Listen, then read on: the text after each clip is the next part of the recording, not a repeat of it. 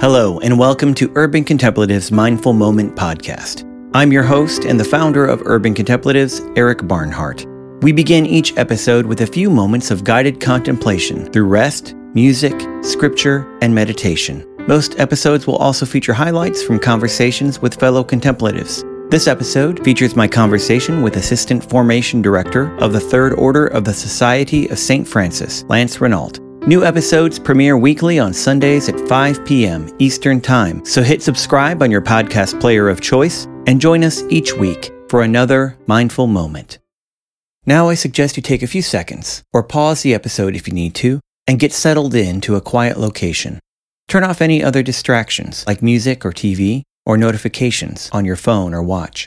Go ahead and do that now.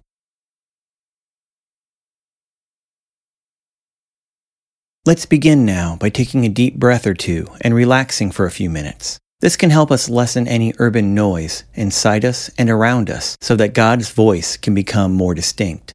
Feel free to close your eyes or keep them open. Sit, kneel, or stand, whatever is most comfortable for you. Let's open our minds, let's open our hearts, and let's go listening for God together.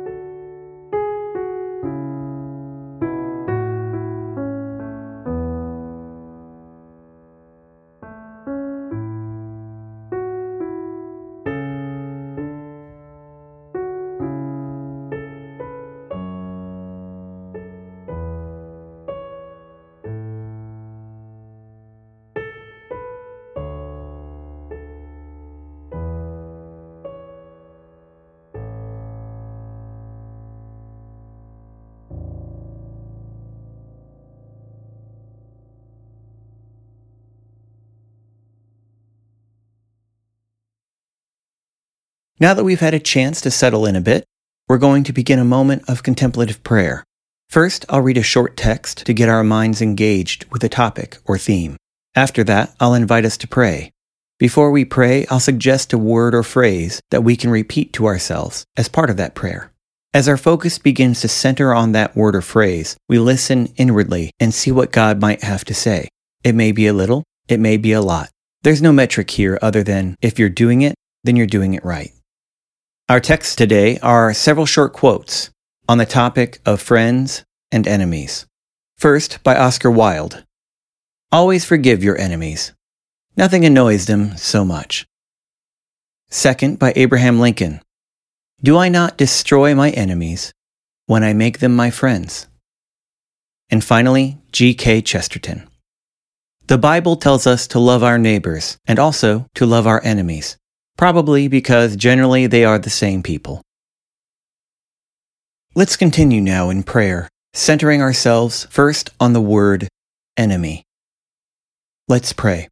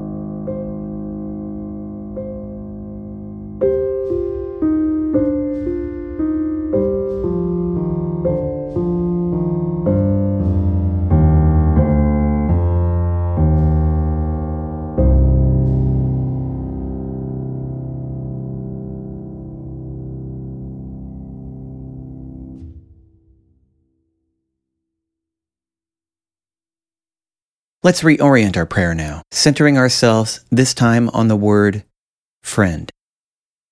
Let's pray.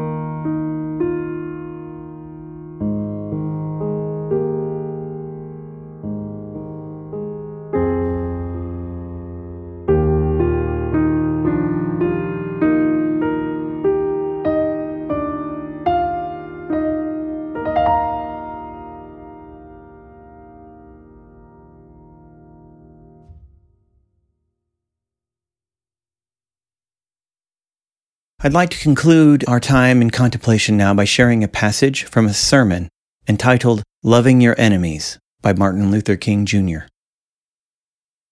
Now, there is a final reason I think that Jesus says, love your enemies. It is this, that love has within it a redemptive power, and there is a power there that eventually transforms individuals. Just keep being friendly to that person. Just keep loving them, and they can't stand it too long. Oh, they react in many ways in the beginning. They react with guilt feelings, And sometimes they'll hate you a little more at that transition period. But just keep loving them. And by the power of your love, they will break down under the load. That's love, you see. It is redemptive. And this is why Jesus says love. There's something about love that builds up and is creative. There is something about hate that tears down and is destructive. So love your enemies.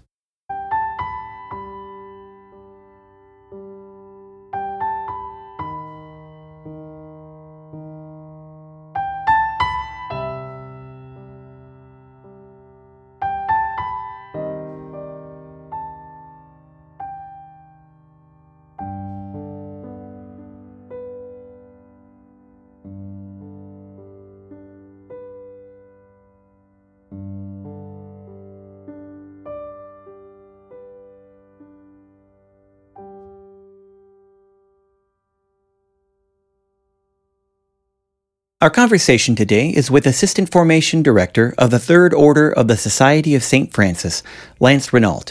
A native of California, Lance held positions with various international relief and development organizations in the Philippines and the U.S. Over the years, he discovered a gift for teaching Bible and Christian book studies in Presbyterian and Anglican churches. Lance joined the Third Order in 2003 and is an active member of the prayer team at the Village Church, an Anglican church in Greenville, South Carolina. Well, brother, it's so good to have you as part of the Mindful Moment series. Well, I'll tell you, I have been enjoying your Mindful Moments so much, and it's a highlight of each Sunday. I guess essentially what I have to say are reflections on the crisis of the moment. And one of the questions I have is, where is the church in all of this? I haven't seen much of a church presence. Some, yes, an awful lot, no. And I think that too many of our church communities are still single-focused on the presentation of the gospel. But then the question is, okay, well, what is the gospel? And for me, it's a living, organic, holistic understanding of why Jesus came to earth and what his message was all about. And I was making some comments just recently with someone from my church, and he says, well, and the response was, well, Lance, you have to be careful of the social gospel. And I'm saying to myself, there is no social gospel. There's only one gospel, and that's the gospel that Jesus Christ brought to us, which is grounded in love, and it's all about putting on his presence. Time and again, in particularly in Paul's epistles, he talks about being in Christ, in Christ. He's the only one that does that. And he repeats it time and again. And essentially, to me, it says being in union with Christ, which is setting aside self and letting his presence reign within us. And that's really putting on kind of what I would call a seamless garment of the gospel. And it includes every thought, word, and action on our part, all reflecting his presence and what he would do, and what he should do and can do through us. And so I'm saying, I'm not sure that enough of our churches, the institutional church, understands that holistic approach to being able to be a witness for the gospel. And then I ask myself, okay, Lance, what are you doing in this time of crisis?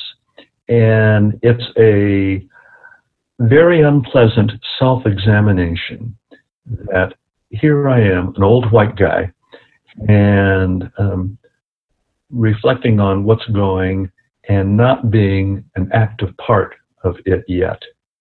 And for example, a couple of days ago, we had a significant march down Main Street by people protesting peacefully on what's going on in the country and essentially how our Black brothers and sisters have suffered through the generations and through the centuries. I've just looked at some very disturbing statistics on the level of incarceration of Black people, which is about 5 times greater, maybe more than that, than whites. And it's very, very disturbing. And it's time that people like me stand up and be heard and move into solidarity. So we had the march, and I wasn't in it, and I missed it. And I'm just terribly sorry I missed it, that I couldn't be there in solidarity with my Black brothers and sisters. I'm hoping that this whole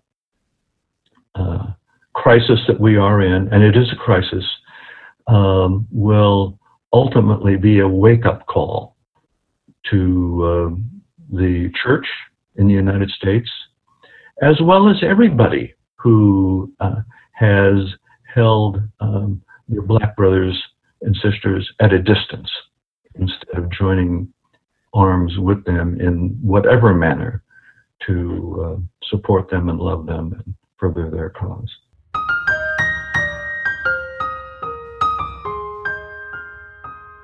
Thank you for joining us today.